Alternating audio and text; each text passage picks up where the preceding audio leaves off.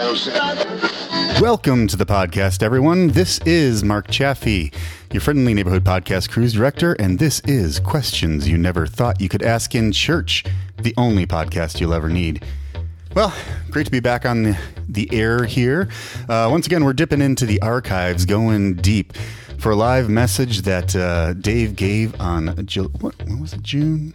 I should have probably had this in front of me. June 11th, 2017. This is at the 10:30 a.m. service at Fellowship of Faith in McHenry, Illinois. And this is actually how this podcast got started. Dave would go up on stage with his handy iPad.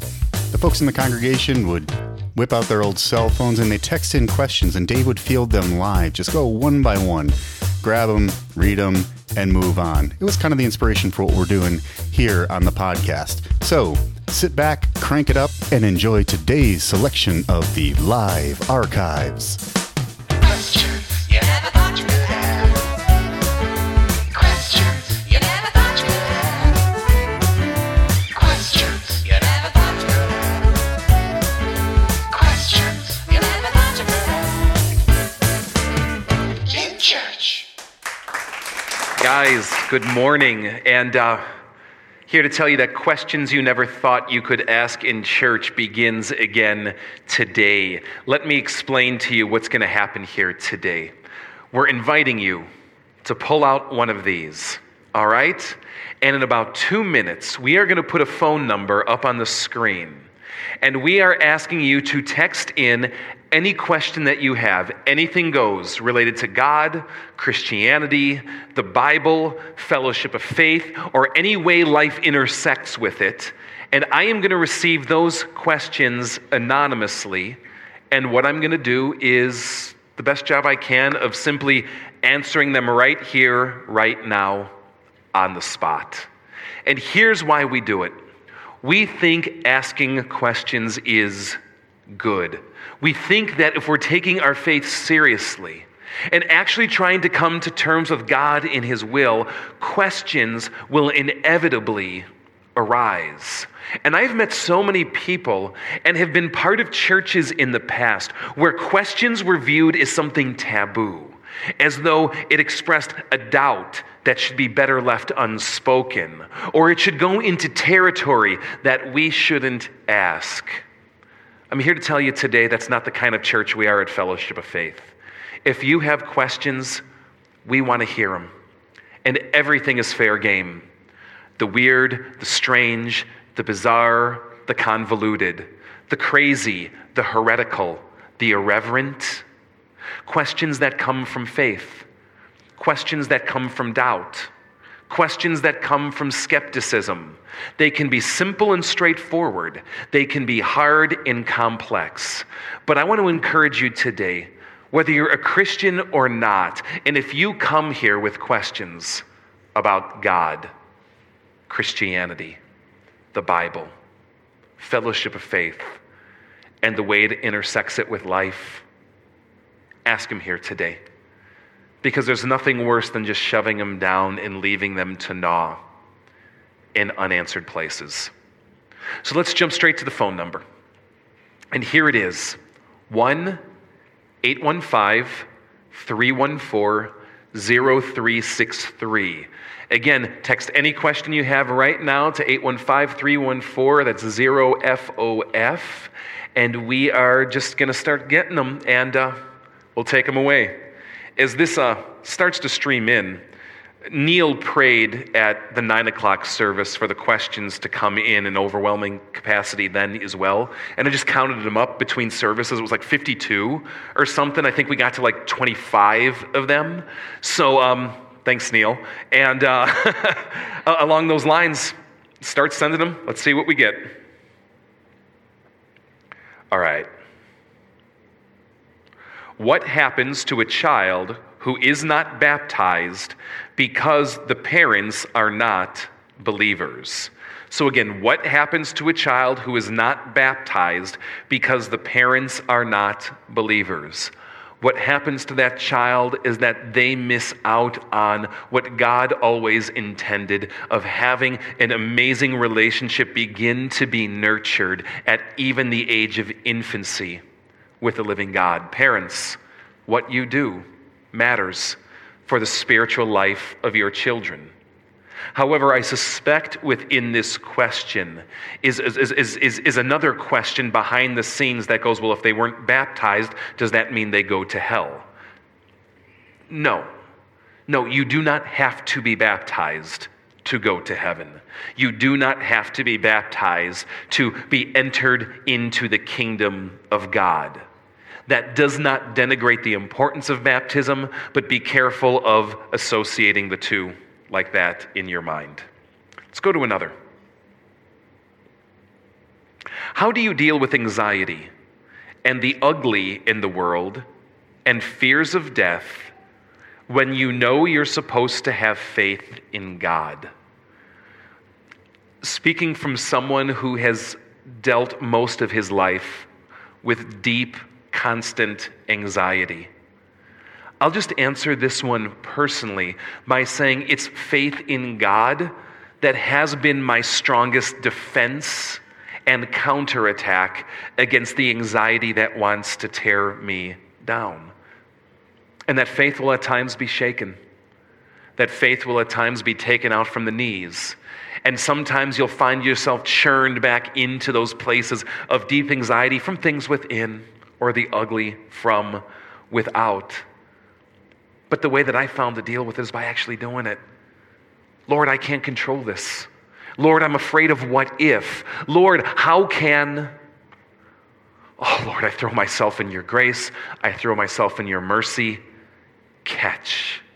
I love that passage from 1 Peter. Cast all your anxieties on him because he cares for you.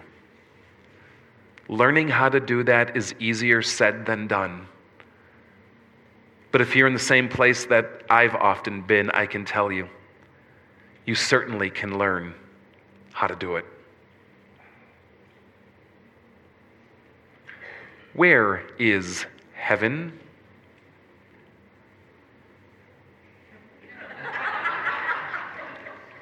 Now, you know what? It's common, isn't it, to say heaven is up?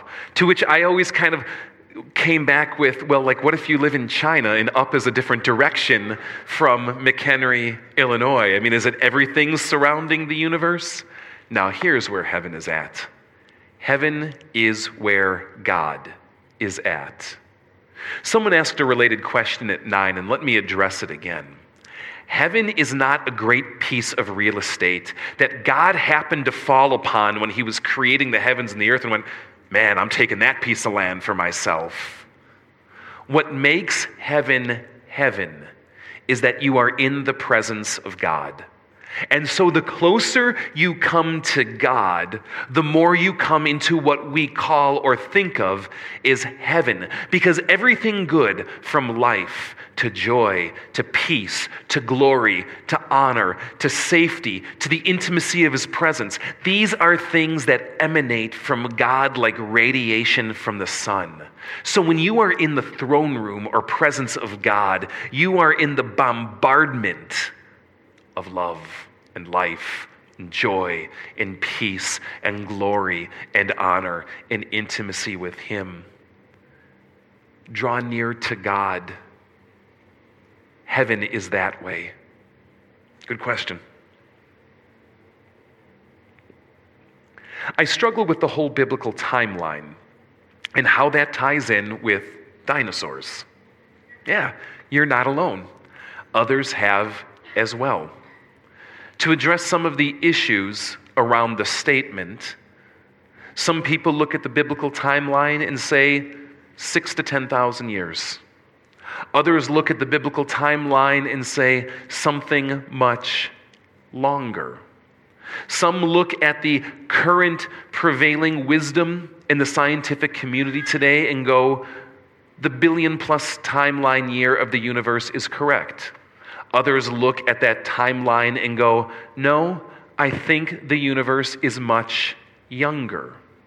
What I encourage you to do in this is to investigate the data. What does the Bible actually say and demand? Why do scientists hold this theory, and what are the issues with it?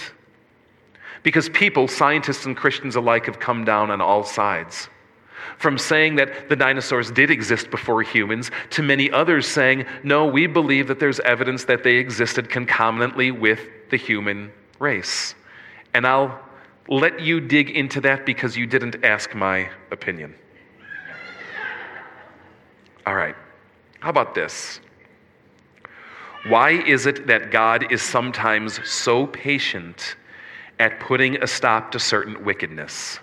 For example, terrorism, violent crimes against humanity, and we can add so many more, can't we? Why is it that God is sometimes so patient at putting a stop to wickedness? The Bible actually gives a very explicit, direct answer to this. And the answer is that God does not want to punish anybody. God does not want to judge anybody, but in the Bible's words, wants all people to come to repentance. And repentance, if it is true repentance, is not something that can be forced or coerced.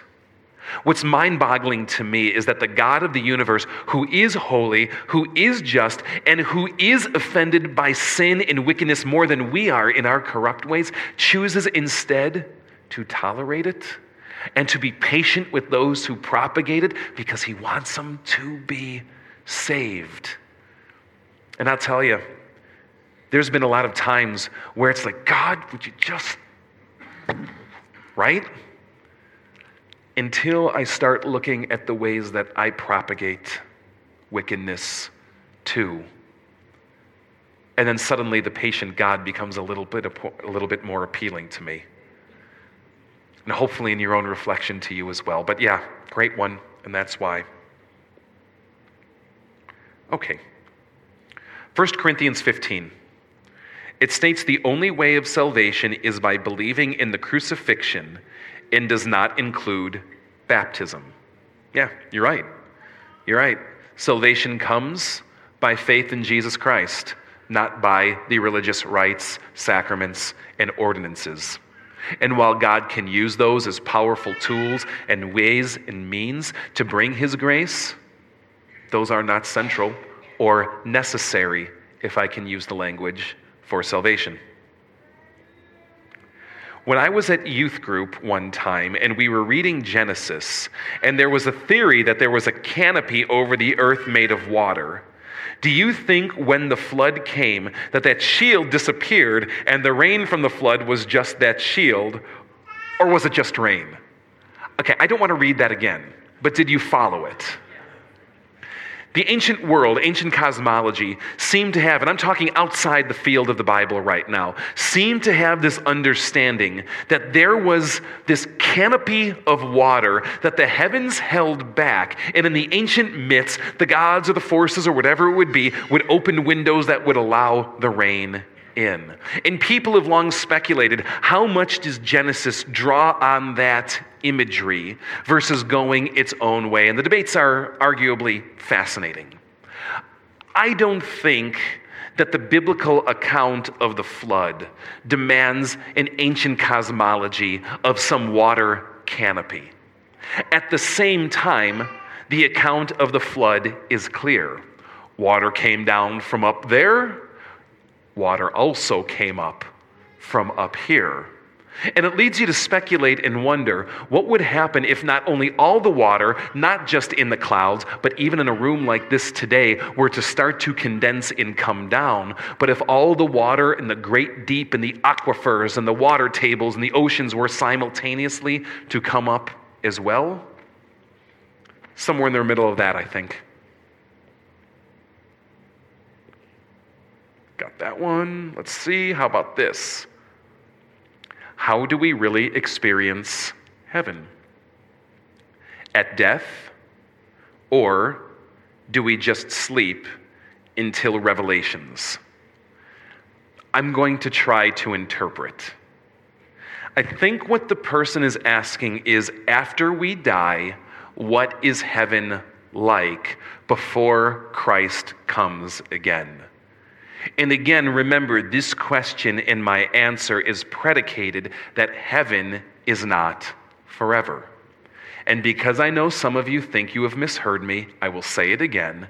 Heaven, as your typical Christian envisions it, is not forever. The main hope of Christianity is new heaven and new earth, both combined, physicality and resurrection from the dead. And this is what the Bible promises when Christ comes again. But in the meantime, in the middle, the time we exist right now, when loved ones who have gone before us, what are they experiencing? Is it something conscious and awake? Or is it something that's more unconscious and asleep, as though they blink and they wake up and it's Judgment Day? Christians have come down on both sides of this. I have found myself far more inclined to the former, to thinking that heaven is a conscious experience where you know what you're experiencing in some kind of arguable real time.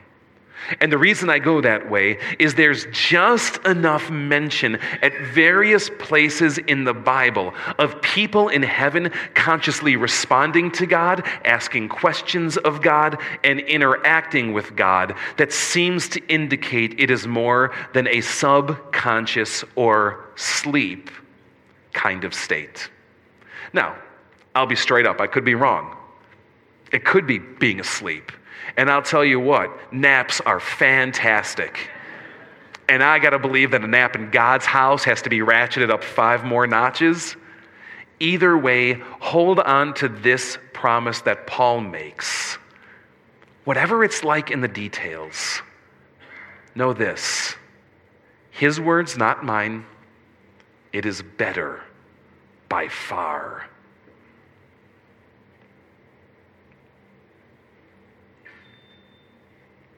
Okay, a few here that seem to be of the same vein.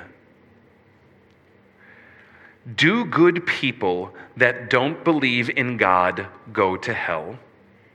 Why does God allow bad things to happen to good people? And why was God so evident in the Bible and seems so hidden today? Coming out in these questions is this phrase that I want to address. Good people. One of my favorite passages in the Gospels is when this teacher comes up to Jesus and he says, "Good teacher," addressing Jesus. "Good teacher, ... and proceeds to ask his question. Jesus' reply is fascinating. "Why do you call me good?" Jesus himself says this. "Why do you call me good? There is no one good but God." Now, I know on one hand that's going to raise all sorts of questions about Jesus, but I want to take it somewhere else. If that's how Jesus himself answers that question, how much more does that response apply to me and you? Why do you assume there's good people? Why do you assume you're good? I would argue the Bible has a very different look on who you are. I think of passages like this. All have sinned and fall short of the glory of God. I think of passages like this. There is no one who is righteous, not even one. Good people, as the Bible originally describes them and as God intended them, do not exist. At some fundamental level, we are not good. You're right, good people don't go to hell. But we are not good. Hence the issue. And why does God allow bad things to happen to good people? Forgive me, I don't mean to play lightly with what you're saying, but I think it's an important corrective. We assume people are innocent, and surely many people are innocent of the atrocities they have to face specifically. But there isn't a one of us who deserves blessing from God. Each of us deserve nothing but the making of our own sinful nature and what that inevitably reaps. The message of the Bible is not that God saves good people from harm. The message of the Bible is that God saves bad people from what they deserve. But because God is patient, we suffer in the meantime. Why was God so evident in the Bible? And why does he seem so hidden today? It's fascinating that people around the world would not share your perspective. Christianity today is exploding in the emerging world, from places like Kenya to India to China to the Middle East. And people will recount stories firsthand, and I've heard them, of ways God is miraculously intervening in their lives. And people in the States will say it the same way. It's fascinating to me that here in 2017, we know more about God than people who lived in 100 AD. It's backwards. It seems like that shouldn't be the case. Do you realize, until recently, people did not have these things? You would have to go to a church or a monastery, and people would only own a scrap. Growing up, the family had a Bible. Today, a family has 17 and infinite online resources to the revelation and presence of God. Sometimes I wonder if God asks the question. Let me put it this way. Why are people so hidden today when I have made myself evident to them in abundant ways?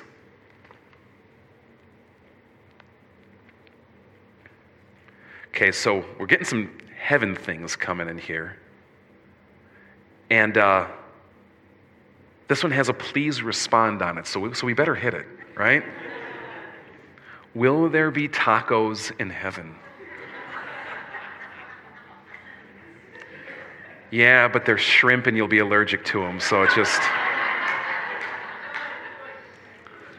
Will there be tacos in heaven? No, there will not be tacos in heaven, because there will not be digestive systems in heaven, or mouths in heaven, or stomachs in heaven. You are a spirit. Your body is rotten in the ground. You will not eat in heaven. But at the new heaven and new earth and the resurrection of the dead, you better believe it. All right. Will I be able to tell dirty jokes in heaven? Or will I automatically know new jokes? All I have are dirty jokes. You know, the way that heaven is described is that there is a purging that takes place. That the things that we find funny now, we see from a different light. And that's why the Bible invites us even now to think in a heavenly kind of way. What is it like to take on God's way of looking at truly what's funny and truly what's not? So not only do I think you won't be telling dirty jokes in heaven, I think if you heard them, they would be quite lame. Yeah. Will there be humor in heaven? You'll be there. You better believe it. Is orange the new FOF color for the day? For 5 weeks, you may have seen sitting around us, we got like Orange Nation over here on stage right. And if you're wearing the orange shirt today, stand up. So what's with all the orange today? You can sit down now. That's cool. Thanks, guys. This is Team Oasis. Here at Fellowship of Faith, we partner with this amazing mission organization called Oasis for Orphans in Kenya. And Kenya is a country that's racked not only by poverty and political issues, but also the AIDS crisis, and there's orphans left in the wake. And what this agency or mission organization does is seek to just develop holistic help, physical help, spiritual help, educational and vocational, and just the love and protection that comes from a family unit that surrounds you. And this group that you saw standing up in about 5-6 weeks in the middle of July is participating in the McHenry Run Walk, the 510K that's going to be happening here. And they're running as Team Oasis. They're running in those orange shirts. They're running to bring awareness to the cause. They're running to make people aware of the needs in Kenya. They're running to raise funds that I'll tell you about a little bit more today. That is what the Orange Nation is about today. All right, can family members look in on us from time to time in heaven? And I assume what you mean, the family members are in heaven looking down, and not that the family members are down looking up. So let's go with the idea that you have a family member, they are in heaven. Can they look on us from time to time? I don't know. I just don't know. The inclination, of course, is to say no. But with the exception of one spot that I can think of in Luke 16, it never talks anywhere about a separation being fixed. You see instances of Samuel in the Old Testament coming back as a spirit. It's weird. I don't know what to make of it. But there you go. I want to encourage you to something, though. To be connected with your loved ones again is something that I think all of us who believe in heaven yearn for. But it's not your loved ones who are protecting you and looking out for you. God is. Let your loved one enjoy heaven. Put your faith in Christ. You'll see them there again someday, and you'll be reunited in a way that death will not separate. But in the meantime, let God be the one you turn to look in on you, to guide you, to surround you. Okay. Do you help someone in need, regardless of what it may cost you, and even if they may have other motives? Do you protect yourself and family, or do you help because, and I'll read this literally, what you should do? You following the nature of the question here?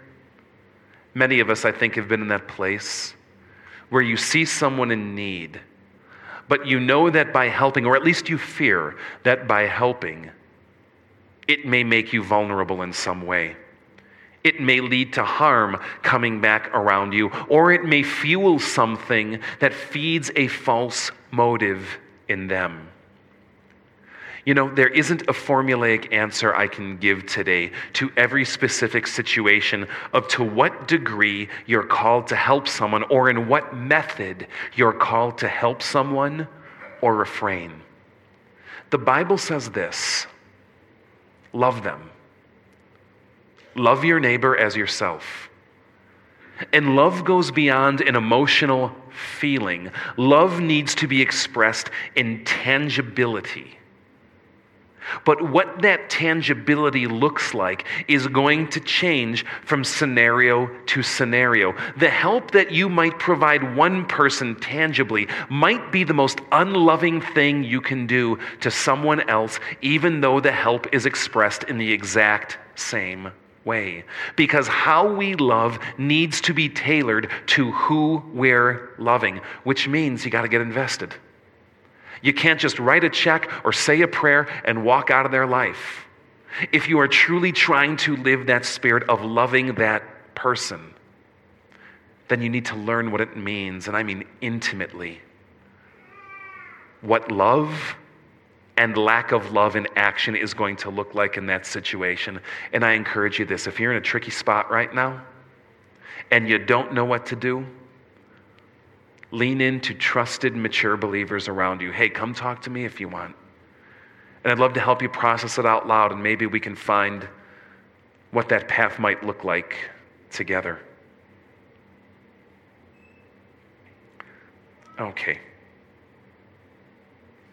Who are the 144,000 sealed in Revelation 7, verse 5. The book of Revelation is weird, right? And it talks about this 144,000 who are sealed for God, and it actually names them by tribes, 12,000 of arguably almost every tribe of Israel, but not all of them. You can go look on your own. People have interpreted this in different ways. Some have looked for and expected a literal 144,000 of some sort to rise up in the last days. I am far more inclined to see the number is symbolic for the entire people of God expressed in this numeric kind of way, referring to me and to you and to everyone who is called on the name of the Lord. So if you have faith in Christ, good news. What I believe Revelation is teaching is that you are among the 144,000. And no, it is not limited to that exact number. Now, what if we are missing books of the Bible that are crucial to our understanding of God and His Word? Yeah, and we are missing a lot of who God is and things that Jesus taught and what His Word happened to be. John himself in the Gospel of John says, if everything were to be written down that Jesus had said or did, there wouldn't be enough room in this universe, kind of my ad lib, for all the books that it would contain. The point of the Bible is not that it gives us everything there is to know about God in His way. The point of the Bible is it gives us what we need to know for His way of salvation. God is deep and infinite and vast, and there is so much that He did that we just won't know. Not until we get there. But don't let that scare you from thinking that something is missing that's crucial along the way. Because the Bible in its testimony says, I have given everything I need to give you to know the essence with clarity of my way of salvation. So let it do what it wants to do in that way. All right, let me reload. How do you know the difference between good and evil?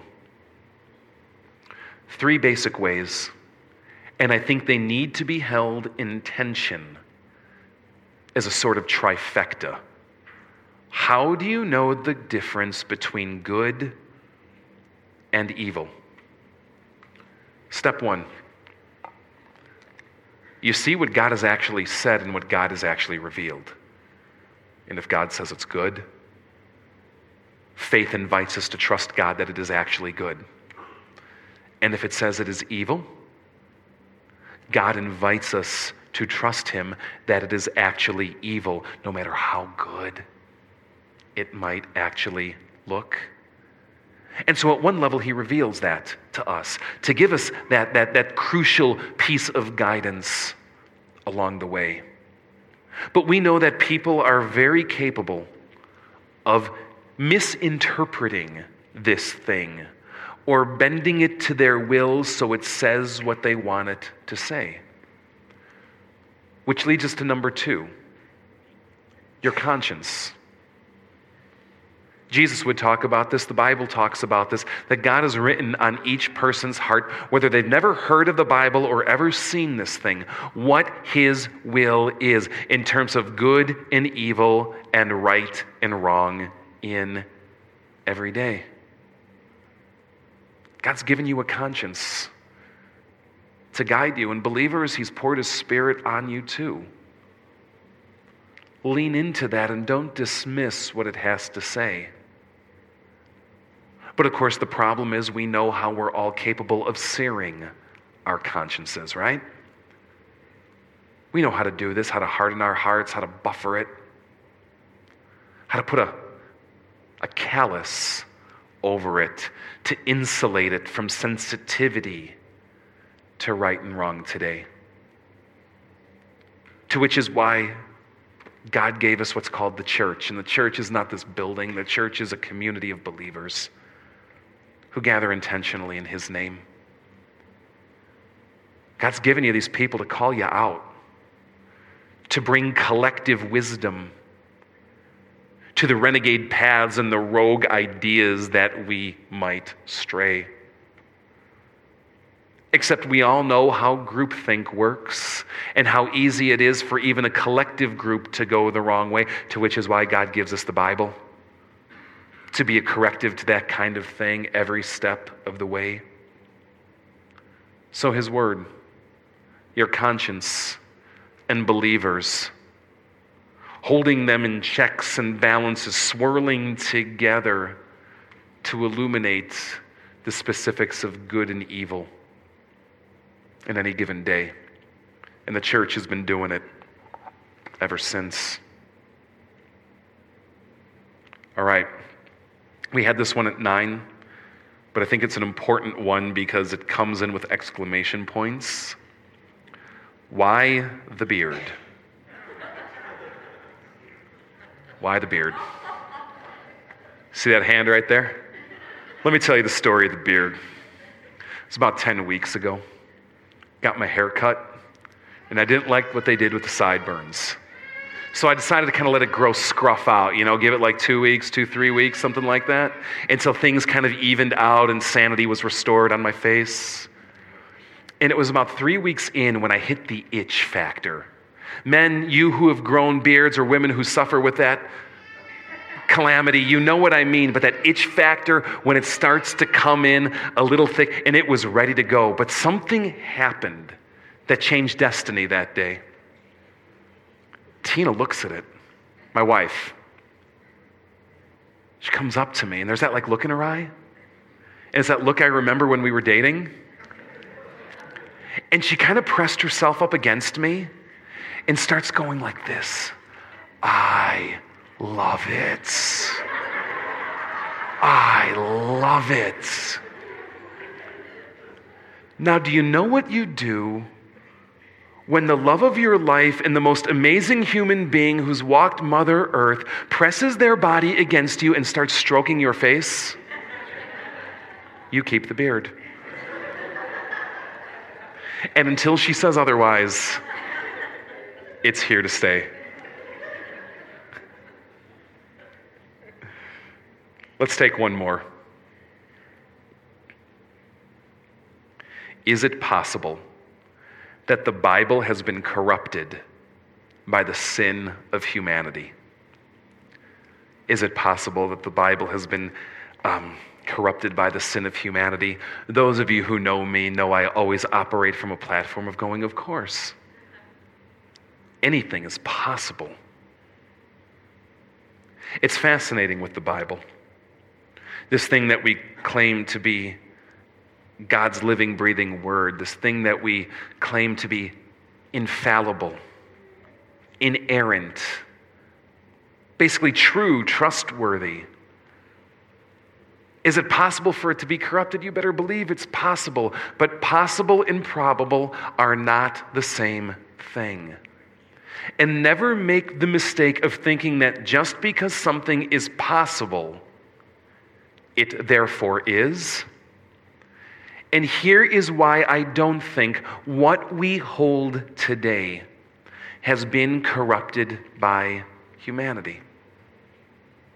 Putting aside all the beliefs that I have, that I think the Spirit of God guides the church and the Spirit of God guides the process, and things that could be dismissed by someone who struggles with that or dismisses that, there are more copies of the Bible than any other ancient document that has ever existed in history. Of the New Testament, over 26,000 different manuscript traditions alone, before the 10th century. And it's fascinating for the people who study these kinds of things. You can look at various manuscripts along the way and see different wordings here, different verses here, slight changes and aberrations in things along the way. It's fascinating when you look at these things. At no point is a major Christian doctrine ever called into question. At no point is the identity of Jesus, the nature of God, his way or work or salvation plan in this world ever compromised. The reason this kind of study is so boring is because the changes that you see are things like this. This one says Christ Jesus, while this one says Jesus Christ. I don't know about you, but my faith is shaken over that. And what's fascinating to see is that even as certain documents might take things and might go on a minority position, the overwhelming evidence coming from different copy traditions from different people in different places stand as this uber corrective of what the Bible actually has to say. Let me ask you, if there's 26,000 different copies coming from 26,000 different copyists in 26,000 different places, all of ancient origin, and 4 of them have a different verse going a different way, is that a corruption? Yeah, you better believe it. Does it lead you to go, oh my gosh, how will we ever know what the Bible had to say? Or is it easier and more logical to think, you know, they probably heard it wrong, or maybe had their own agenda. But the great corrective of God's Spirit working through the church has kept, and I will use the word intentionally, pure, trustworthy, and reliable, despite human fallibility of what God has to say. Well, folks, that's it for today's episode. I hope you found it exceedingly enjoyable, as I certainly did. Well, hit us up with some more questions if you wouldn't mind. Go ahead and don't run. Actually, just hop on the computer. Go to questionsyouneverthoughtyoukouldaskinchurch.com or hit us up on Facebook, Twitter, all the social media outlets at Can't Ask in Church. And we'll be back around next time with another episode from the live archives.